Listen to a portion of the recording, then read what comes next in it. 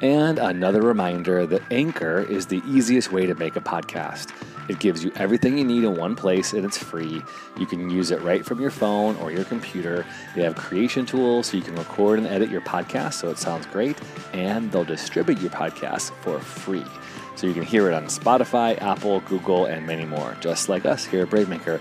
Make money from your podcast with no minimum listenership. So download the Anchor app today and go to anchor.fm to get started. Thanks to our sponsors. Now back to the show.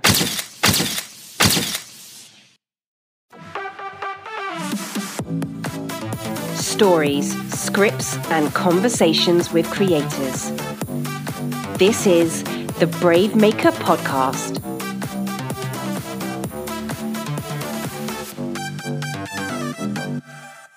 Well, hello, everybody. Welcome to the Bravemaker Film Fest and our online experience. My name is Tony Gapistone. I get to be the founder and the executive director of Bravemaker.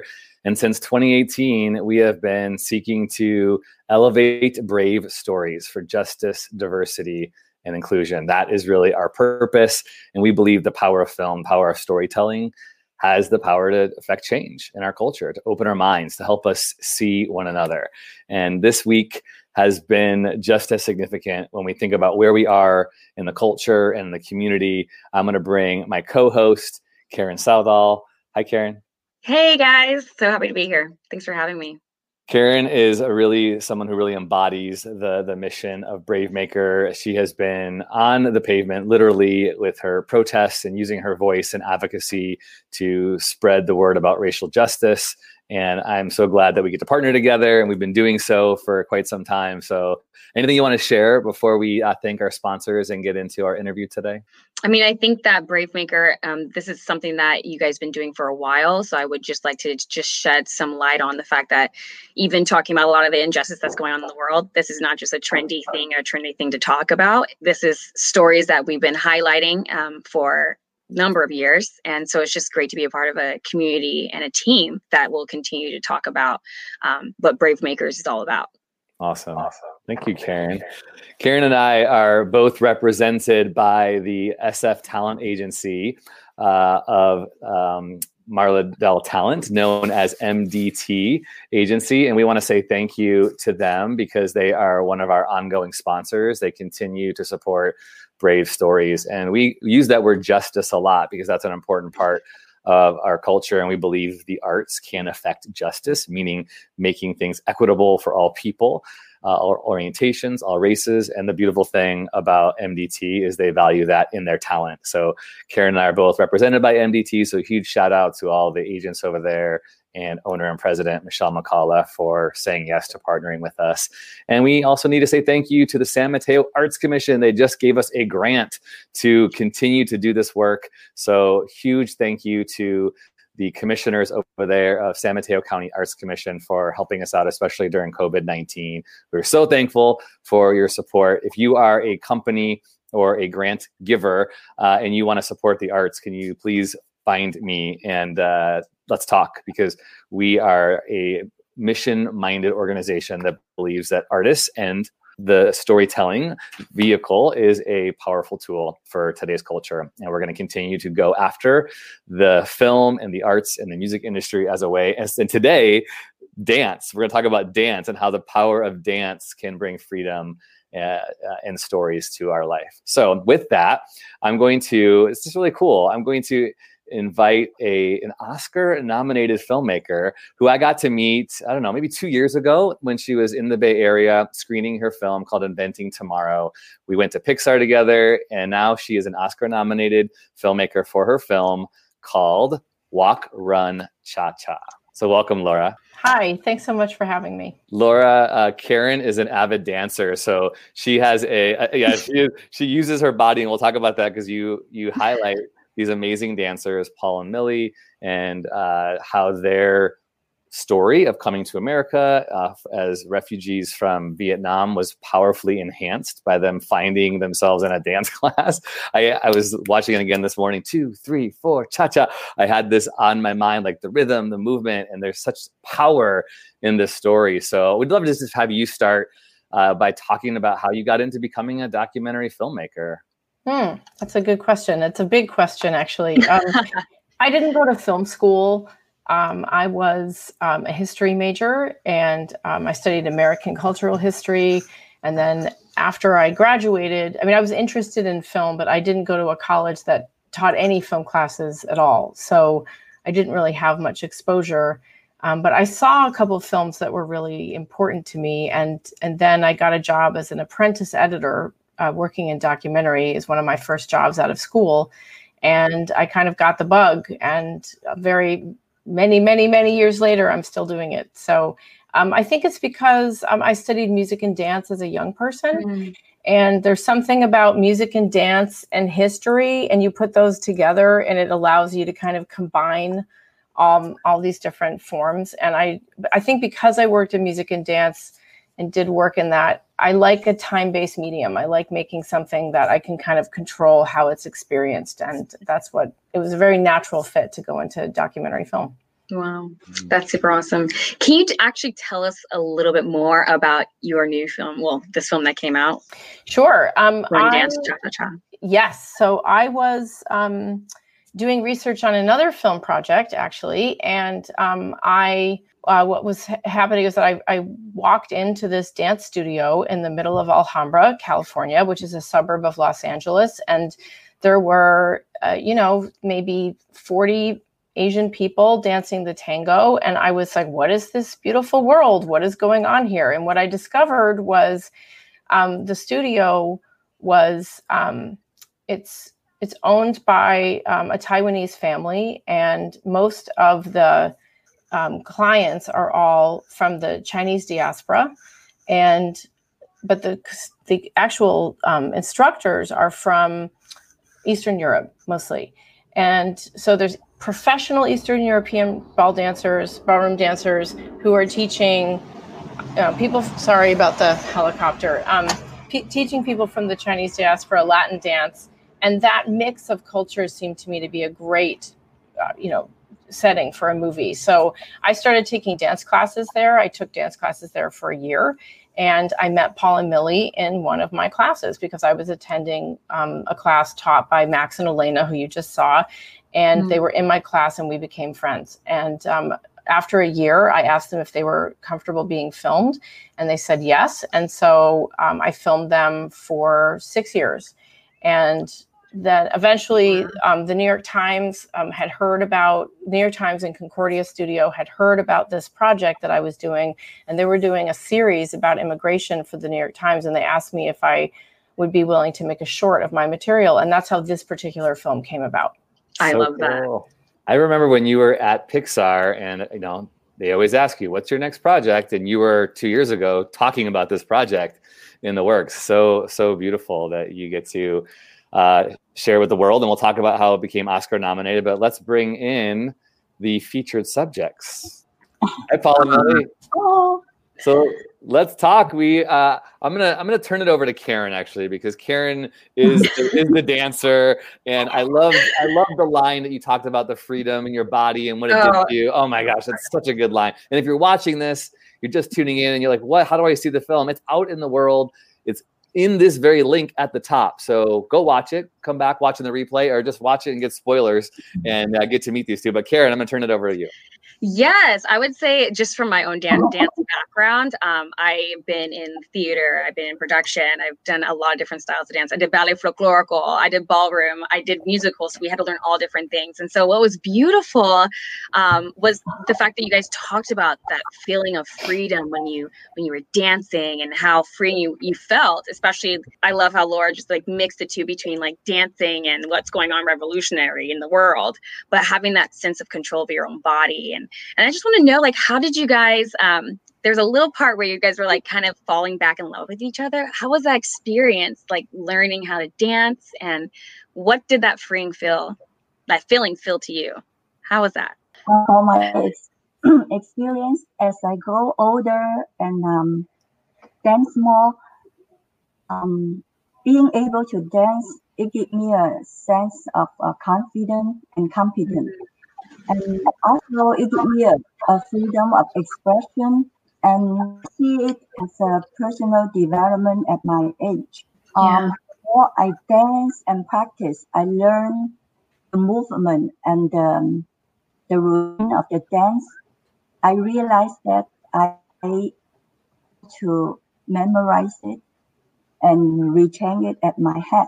Yeah, that's beautiful. I think there's a couple moments like there's one thing between like memorizing movement, but then also bringing in that emotion and that connection to make it look really surreal and like allow to capture the audience. And I remember there was a part where you were talking about Paul being like, show more emotion, you know? So how was that for you, Paul, being able to express emotion in the dance as well? Yeah, we just experienced an internet connection problem. So I was like not reacting to what you guys were talking about. Can you hear me what I said before? Well, it's perfect because Karen was saying about how she called you out for emotions. Thank you. I called Paul out on emotions, right? Because I think when you're learning and memorizing movement, it can look very cut and paste because you're just trying to follow through. But to capture emotion and to capture the audience, you have to show that emotion in it. So I was going to say, like, what were some of those obstacles for you in creating this? No problem. He's always full of emotion. Well, I need to learn. We learn dancing at very quite late stage. So definitely, can you hear us? We see you and hear you great. Yeah, you look great and we hear you great. We can hear you. Okay. So at a late stage that we're learning, so it's very hard. Our body is stiff. My mind is also kind of not as agile as I used to be. However, the opportunity of being able to learn and expose to the dance is such a great experience. I never would have thought that I would do so much, learn so much, and even perform in some of the like annual performance or go dancing competition. Not to mention, let alone going to Laura's film. So anyway, this is a great opportunity. But for me, myself, being able to do all these things is really, really fantastic. And I'm very, very grateful for that, being able to have these opportunities. So I watched the film again today. I mean, I'd watched it months ago in the process, and I was really sad, number one, because we were going to have this be the opening night film of our film festival in May. And we had this huge like open square in our city, and we were going to do a cha-cha dance lesson in the middle of this big square, and we had another dance film where so I was so bummed to have to give this up. But we're glad that we can host this, online in the digital world. But as I was watching it again today, it hit me in a really different way, really emotionally, based on where we are in culture today, as we talk about racial injustice happening all across the country, as we talk about, for me, the majority culture response in our, I own this too, my own ignorance toward people who have immigrated to this country, to people who have color, who feel there's constantly, violent attacks against them, as well as bias against them. And the themes of the film, I don't hit me in a different way today. Hit me like wow, like the realization of even more how important it is for the arts, because the art really seemed to bring you together. Like the art of dance brought you healing, and going back to that emotion and motion thing, it just struck me our simple human capability that when we draw close to people, when we move close to engage physically, even though we're physical distancing, but when we move close to listen, to hear people's stories, that it seems to help us unify more and melt away all these differences. So I just wanted to, I guess that's a kudos to you, Laura, for finding this story, and a kudos to you, Paul and Millie, for sharing it and being willing to let your life tell the story, because that's not an easy thing, which will lead to a question coming in from one of our viewers who says, for narrative filmmaking, the adage there is the film that you write and the film you shoot and the film you edit. Do you find the same to be true with documentary? When do you feel you have the story? How does the story evolve through the process? Maybe you want to talk about that with Walk, Run, Cha-Cha, when you found this story, Laura. Sure.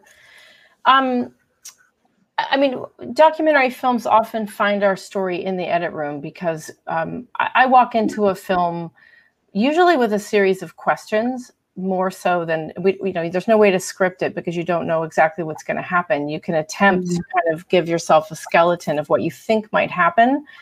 But you have to be ready for everything to change drastically and improvise around what you're actually finding. So we really write our films in the edit room, and that's why we typically take so long to edit our films. For example, this film took about 10 weeks to edit, and it's a 20-minute film. Some people, edit entire feature films in 3 months, so it's very fat. That's considered slow, right? To be cutting something at that speed. So I think you just have to walk in with a sense of what you're about to capture and what you want to capture and what you want to say, but you have to be ready to have your film tell you something else. This particular film, we started out really thinking that it was about dancing and aging.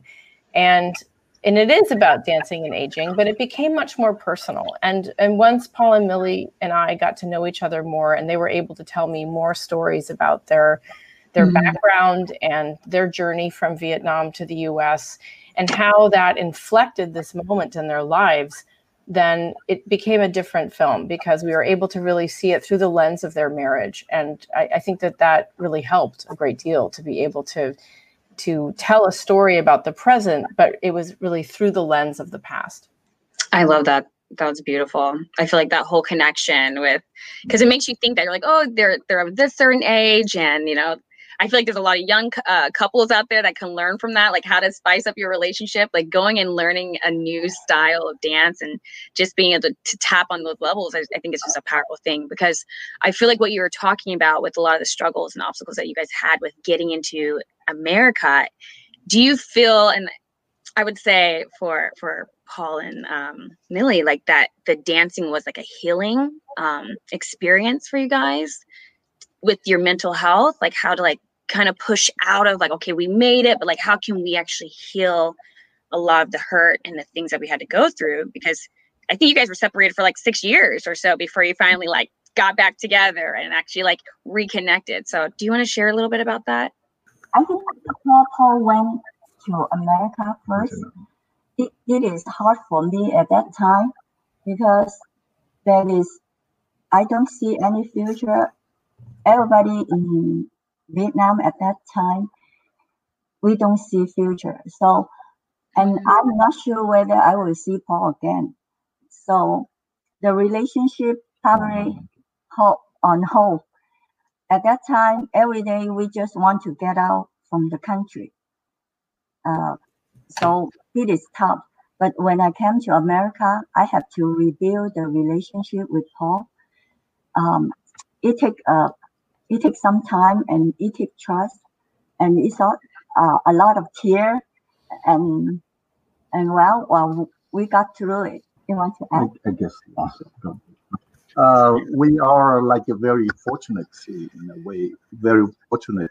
in a way that we were able to successfully come to this country from a very difficult situation in a country, in a situation where you have very little hope of your future. And so I was very lucky to make it here. And of course, our life is thinking about make a living, learn something, do something, make a normal life, have a normal life. That's the most we can think of. But the luxury of going into learning dancing, I never have that kind of thought until the last 10 years when we have a lot of time. So naturally, we were very lucky. We have been very lucky to meet the right people. Max and Elena to learn the dancing things now that we also learn standard dance with Grace and Alex. So we have two teachers teaching us two different style of dance. This is basically very powerful to us because as you get age and get older, we start to think that we cannot do much anymore. What can do is just retire. And when I'm thinking of retirement, what can I do? There's nothing. You just sit there and do nothing or do. Your time is possibly over. The closer you you are to the retirement age, the more that you feel like you're a little bit depressed because you feel a little bit useless. And that's at least what I'm thinking myself. And so at this stage that we are exposed to all these activity like dance performance, this film, basically it's give us a second life. And so this is very amazing, and we're very fortunate to have that. I love that. I think that's why the film was so recognized by the Academy of Motion Pictures, and the power of your story was celebrated. And we have a special clip that I want to share. So,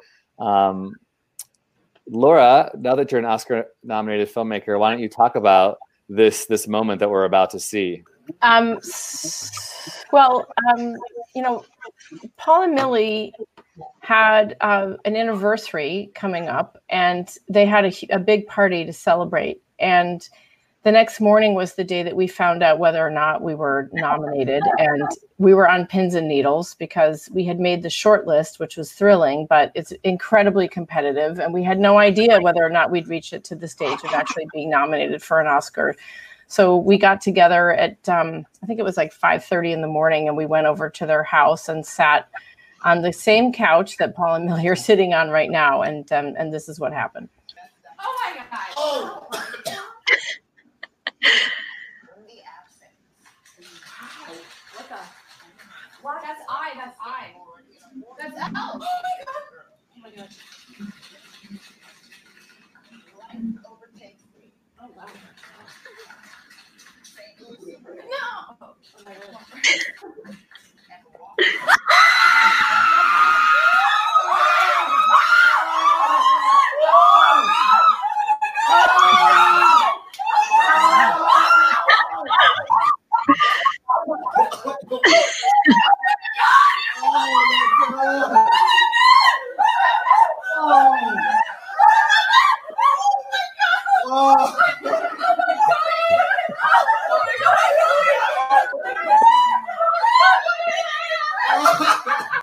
I mean, that just goes on and on. It's so beautiful, well earned. I mean, 6 to 7 years of your life. If you want to see that again, you can go to Laura's Instagram at Nix Laura.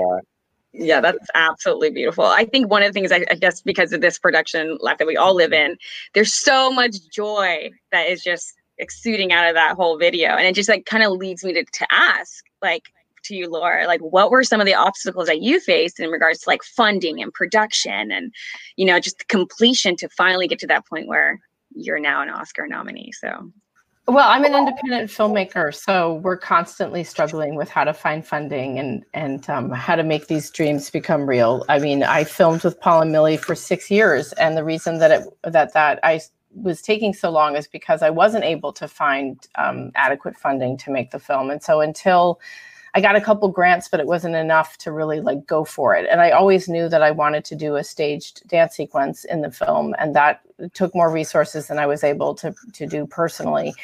So I hung in there, and in the end, it became, I think, a better film because of the amount of time that I spent with Paul and Millie, and that amount of time I spent in their community, with their friends, with their teachers, with the other dancers. I mean, I feel very grateful that people were open to me, and that Paul and Millie, honored me by giving me access to their story. And it became a deeper story because of the length of time that I spent on it.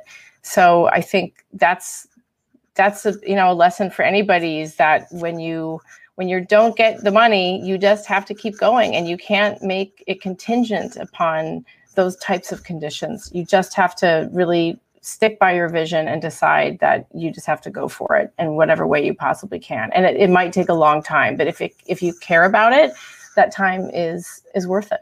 I love getting that type of advice and tips, because a lot of our audience are people who are filmmakers, who are brave makers trying to tell a story. And so we hear that a lot. You can't wait for permission. You can't wait for the money. You got to slug the camera around, find your team, find your crew, build your tribe. I wonder, for all of the documentary filmmakers out there, Paul and Millie, can you share a little bit about what it was like having Laura document your life and having her sit down and interview you and open up? Because that's not an easy thing, to share your life. You know, sometimes the documentary filmmaker just kind of sits there in silent behind a camera waiting for you to talk. Sometimes they're a counselor, sometimes they're a doula, birthing thing. So I'd love to hear you share a little bit about what she did that made it easier for you, so that other documentary filmmakers might learn how to care for their subjects as the way she cared for you and nurtured and handled your story. That's a very interesting question. It's actually, we were lucky in the way that, because when we met Laura, she didn't ask us the first day what to do. Actually, we were friends at the club, and not until a year later, but still she was casually mentioning about making a film, which we thought was okay. You said that, but we're not sure. So for that reason, we don't get the shock 100% of the first time. So we have about like 5 years to gradually digest the idea of doing that. And so meantime, during that 5 years period, she shot many sequences here and there, documents our dance, our life here and there. But not until the last two years ago that when she mentioned to us the New York Times project, that's when we realized it's real. So as you can see, this is very gradually happening to us. It was not very shocked. However, the fact that we are going to be exposed on the film, our life, privacy, being exposed is a little bit kind of uncomfortable. I'm still feeling uncomfortable because I'm not the kind of public person. Unfortunately, but fortunately also that we did that and we made it. During this time, Laura did prepare a lot for us, meaning she told us what's going on, and because we're not making anything fake story, we're not making up any story. We're not really like an actor acting in a fiction movie. So it's a lot easier for us because all we have to do is just act ourselves. So so that's why it's not that bad. But we're still quite very shocked with this whole experience. As you can see, every time she tell me to do something, go somewhere, I kind of being pushed, not really say, okay, I want to go. I love that. It's very naturally. Because Laura gave me an impression is she is a very friendly and genuine and very trustful friend. So we're easier to share our story with her because we trust her. And to be on the film, this is our honor because at that time we didn't think that big picture with the Oscar. Something is unthinkable, but we only think, oh, that is good. It keep it at record, and then so we can show our daughter in the future. This is somebody can record it. We are nothing. We are not like a movie star. We are very ordinary people, but Laura just give us the chance to record our story. So I feel grateful, and I get used to it. I wondered if your dance class got a little more registrations and signups. Did that happen as a result of this Oscar nomination? Oh, actually, after our film got Oscar nominated, I think a few guys came to Lai Lai, and they asked about us, and then one guy even approached Paul, and then he said, "I want to make the same thing at Lai Lai about dance." So great. He's also a young producer, director out of school, and he was trying to make a film also, and he's trying to get some idea by going to Lai Lai, hearing about the film, and I was talking to him and say, "Oh, you're following Laura's path." One of our programmers, Robertina, says, "Congrats on your Oscar nomination. Thank you for sharing this beautiful love story." I love that love story. I really felt the passion and realized that dance is really powerful and bring personal freedom. I am ready to cha-cha. Welcome on board. Yeah. Yeah, Karen, did you want to take the next question? I mean, just the comment. I'll ask a question, but just the comment on what you guys just said, like in regards to how other people who are film directors that want to be doing documentaries, like how to cultivate, like Laura did, that type of trust.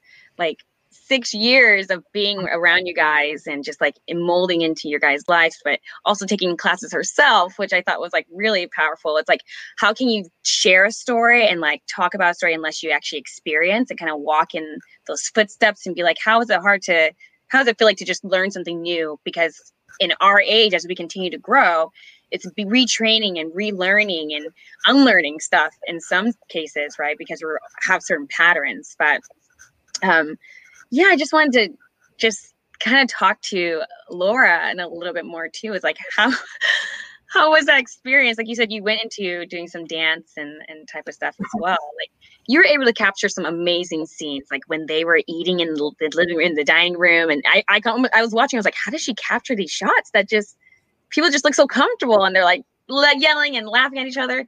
Like, did you have to kind of wait and pause and kind of just wait until you captured it and saw those things? Like, just talk to us about some of the direction behind that. Well, the trick with making a documentary film is, you film a lot. We have a very crazy shooting ratio in comparison to fiction. And so for people who have worked in both sides, and I've made both fiction and nonfiction films, and when you are about to shoot a fiction film, everything is planned.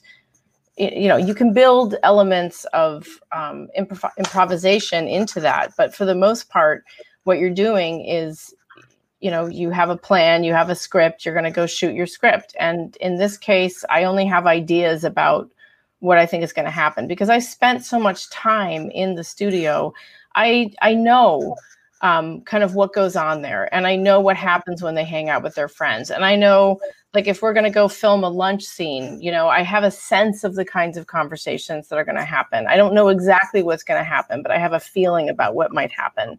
So it's really a matter, if you can, to spend enough time somewhere so that you really get a sense of knowing people and knowing, what might transpire, and kind of setting up situations like, hey, can we go film lunch? Or can I come over and film what the family is doing tonight, or you guys are going to dinner with these friends. And I've seen you have dinner with those friends before because I've attended dinners like that. So I kind of get a sense of like the humor and what might happen. And so I have a rough plan of how I might film that.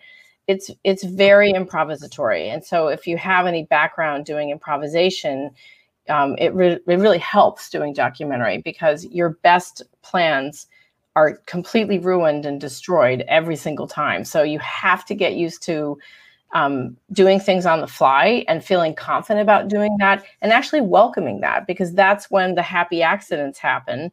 And the only thing that you can hope for is that when that moment happens, that you're there and your camera's on and you're running so that you capture that moment. So it's really about being there with your camera so that when these things transpire, you are capturing them in real time and in a way that you like the way that it's filmed so you can share it later. We, in this film, we also made a very important decision to do a staged dance sequence, which is not always done in documentary. And this is where I took great liberty. It's a creative choice. And I did that because I really wanted to show, based on what Paul and Millie have expressed to me and what I've seen when I watch them dance, I wanted to give a sense to the audience of what it's like in their head when they're dancing. What's the interior world that's happening when they're doing a performance and what that feels like to them.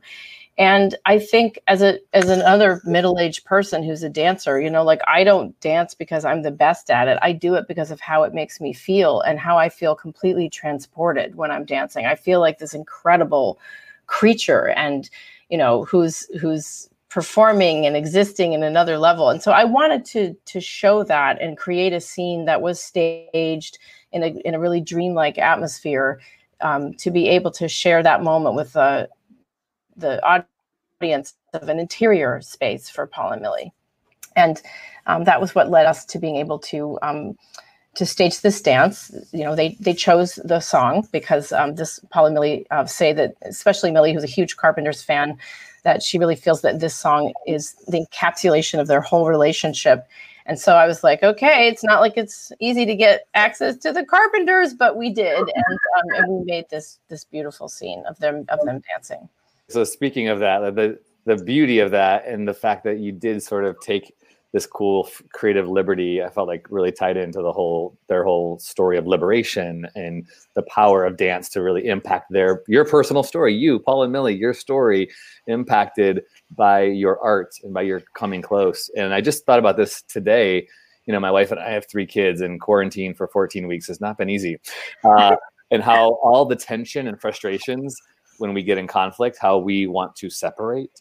And I just thought about that today. Like when I am frustrated and I'm willing to literally walk across the room and grab my wife's hands and go, okay, let's work this out.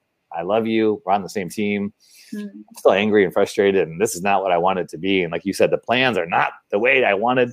It just does something in our chemistry, in our bodies.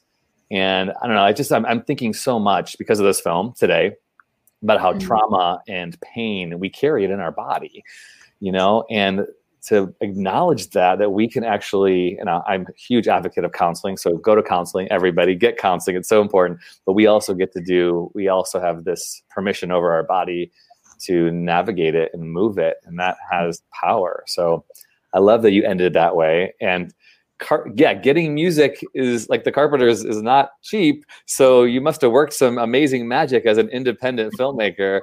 So kudos to you for doing that.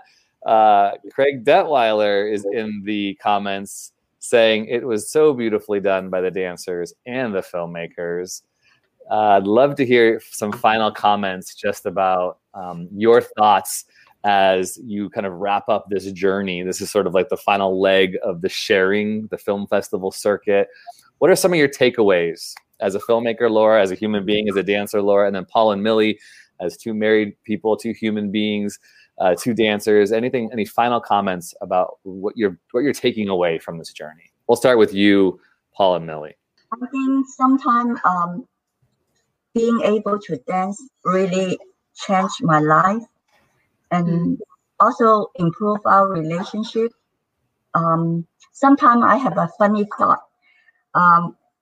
When I dance rumba, I think Karen know a lot.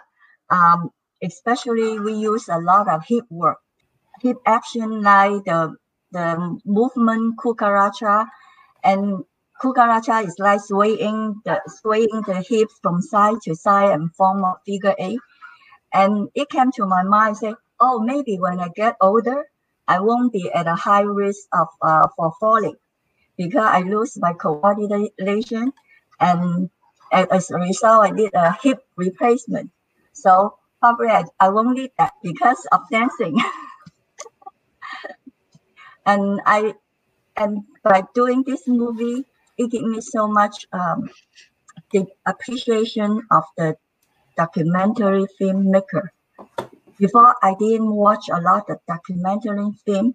I watched a lot of drama movie, and then entertainment something. But on this path, when we get a filming in San Francisco, anywhere, we watch a lot of documentary film, and I realized that something happened in all over the world I didn't know, and even as though are people, ordinary people, but they struggle or they in every corner of the world. So I feel blessed that in this situation, I can see from the documentary another side of the world. So to end up is right now I really like to watch documentary film. I think it's the truth. I guess I take a little bit more, a little bit longer to talk about how this whole thing affect my life. First is I'm so grateful to be able to escape the country, the communist Vietnam, and arrive safe in this country. And then I was very lucky to find my job the second day that I arrived. And I was also very fortunate to be able to receive the education that I really want to, which is the college education and the master education. So with that, I really think I have a very smooth life since coming to this country. From the bottom of my heart, I'm so grateful to this country, for the people, for the freedom, for everything. But then also being able to get the right education, being able to get a good job and have a good life in America, I thought that was enough for somebody like me. That will be great. However, when I approach the retirement age, I start to realize that, boy, after this, I'm going to be pretty much useless and not useful because I cannot do anything. And I'm just waiting there for maybe doing what in the retirement age, doing what? So lucky during this process, I got to learn to do dancing, which has opened a brand new world, a whole different window, allowing you to see a different view. And part of that is more fantastic is being able to participate in that. When I came here, I did watch those era 1980, 1990. There was a lot of the karaoke, Chinese karaoke with they shot those karaoke, but they put a lot of the social dance and ballroom dance in the karaoke as a content. So I was watching and say, oh, these people are dancing well, so how can I be like that? But soon enough, like now that we are being part of that, and we can learn. I have the opportunity to learn to dance, which makes me feel so much better because I can move my body in the way that it looks graceful and in the way that I think is artistic and beautiful. So to be able to do something like that, I'm not talking about professional level. I'm just talking to someone being able to do it the way that you feel you like it, the way that you think that it looks beautiful, the way that you think that your body is flowing instead like a piece of muscle moving, coarsely, but here is very smoothly and nicely, and that is a very fantastic experience. Thank you. And now I forgot to thank you, Laura, for giving us the opportunity to really go through that that whole experience. I think, one of the things that really struck me about Paul and Millie's story, and it stays with me still, is this idea of reinvention. And when they came to the United States as young people, as refugees, they really needed to reinvent themselves. They needed to learn how to speak English. They had to get jobs. They had to get used to this new culture. And they did, they did it brilliantly. And that is a really tough skill to be able to do that and not just do it, but do it well and do it with this degree. Like, they didn't just survive, they thrived, right? That's one way to look at it. And I really think that is why when, they got into their older years, they were able to reinvent themselves yet a second time as performers and as dancers. And I think if they had not had that experience of reinventing themselves the first time, they might not have been as good at reinventing themselves the second time. But they were able to do that because I think that they know how to do that, and they have that sense of what it takes. They know what hard work is. They know that you can't give up when something's difficult, that you have to keep trying. And when you're starting to learn how to dance, you're terrible for a long time, right? And you have to just work through that and have patience. And I think all of those qualities and built a kind of capacity to be able to do this again. And I personally am really affected by that. I'm inspired by Paul and Millie all the time. When things got really hard making the film, I just had to ask myself, well, how hard is it really, Laura? I took lessons from that, and I tried to listen to them and not just hear those lessons, but heed those lessons and follow those lessons. And it's really affected the way that I made this film and the way that I approach other projects. And I'm just very grateful to them for that. Wow. Wonderful. That's absolutely powerful.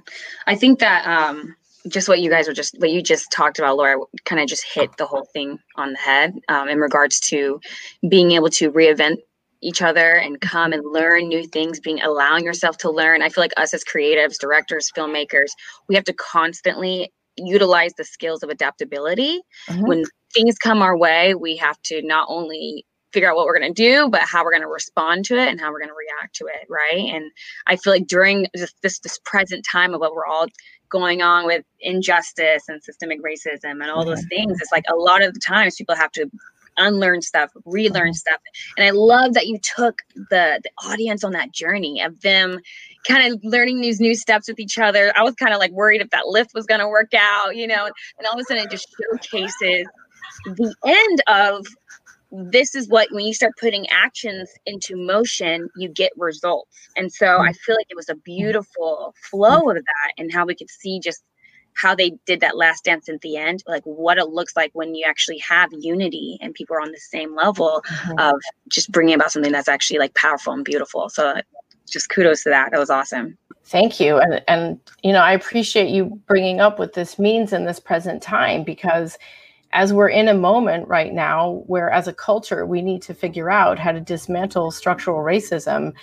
That's a learning process. That means listening. That means being able to adapt. That means being able to change in a very, very deep and profound way. And so I think we need so many different kinds of stories to give examples of change and positive examples of change and transformation, because boy, do we need it right now. We really need to reinvent ourselves as a culture, and we need to be brave about that. And I hope that this story can be one tiny little piece of contributing to the courage that it takes for everybody to be able to do that. And I think Paul and Millie are great examples of that. I wholeheartedly agree. And one of our Brave Maker alums, Eli, was in the comments. He asked one of the earlier questions, but he said, "Thank you so much for sharing your stories and passion. It is invigorating and inspiring in such a chaotic time." So thank you for allowing us to hold your film in such an important time to do this online film experience. Thanks for trying to figure out how to log online with this digital thing, and it all worked out. I'm so happy Wi-Fi was on our side for most of the time. So we at Brave Maker, we really believe in the power of film. That's why we exist. We are a nonprofit. We are a 501c3 nonprofit. We're all about trying to elevate brave stories. And we encourage you, if you were moved today, literally moved, go take a dance class, go do something with the trauma and pain in your body and your life. But also it's a time to activate. It's a time to take action on behalf of the world, on behalf of our fellow human beings, on behalf of our fellow Americans, our world citizens. We need to act. And protest and activism looks different for everybody. So don't feel as if you just have to do it one way. Some of you are great at protesting. Some of you are great at telling stories. Some of you are great at using technology and the digital space to help push our country and progress us as a human race forward. Whatever it is, please do it. The world is waiting for you. Brave stories change the world. And our motto is, you are that story. So thanks for watching. Thanks to Paul and Millie for being with us so much. Thank you so much. Thank you, Laura. Thank you, Karen. Thank you, Tony. Yes. Thank you, everybody. Thank you so much. This is so great. So glad we could host you, and to my fabulous co-host, Karen. Hey, we all have to learn our own modern cha-cha for what's going on in the world today, right? You know what I mean? Everyone has to dance their own way. 2, 3, 4. Tony was saying, everyone has an opportunity to go and create action at any type of moment. So like I said before, you're never too old, you're never too young. Standing against injustice is a powerful thing. And I feel like this broke down so many stereotypes as what we see represented in the media and on screen and in film. And that's what being a Brave Maker is all about. But I do want to hear a little bit, one more question, which is what Laura was saying, like what makes a Brave Maker? You touched on it a little bit, but I feel like you can elaborate that a little more. Like what is your definition of a Brave Maker? I mean, I think we've hit upon it a little bit already. I think you just have to be willing to, you have to be able to see the world in a different way. And that means, I think, exposing yourselves to different sources of information than you're used to. This is a moment when you might not be getting all the information that you need from your immediate community. So it's a good time to reach out beyond your immediate community to learn about someone else's lived experience and take that in. Once you expose yourself to that information, you need to be able to integrate that into your own life and into your own perspective and your way of viewing the world. And that's how we're going to create change, is by being open to hearing and listening and deeply feeling what other people's experiences are like. And so I really hope that is something that we can all do as brave makers, as citizens, and just as human beings. Right on. Good last word. Thank you so much to all of you. Go to our website, bravemaker.com/buzz to sign up for our weekly emails and more great conversations like this. Thanks, everybody. Brave stories change the world. You are the story. Thanks for listening to the Brave Maker podcast. Subscribe, give us a rating, and share with a friend. Brave Maker is a 501c3 non-profit organization. Our work is funded by generous patrons like you. Support the podcast with a tax-deductible donation at bravemaker.com. Brave stories change the world. You are the story.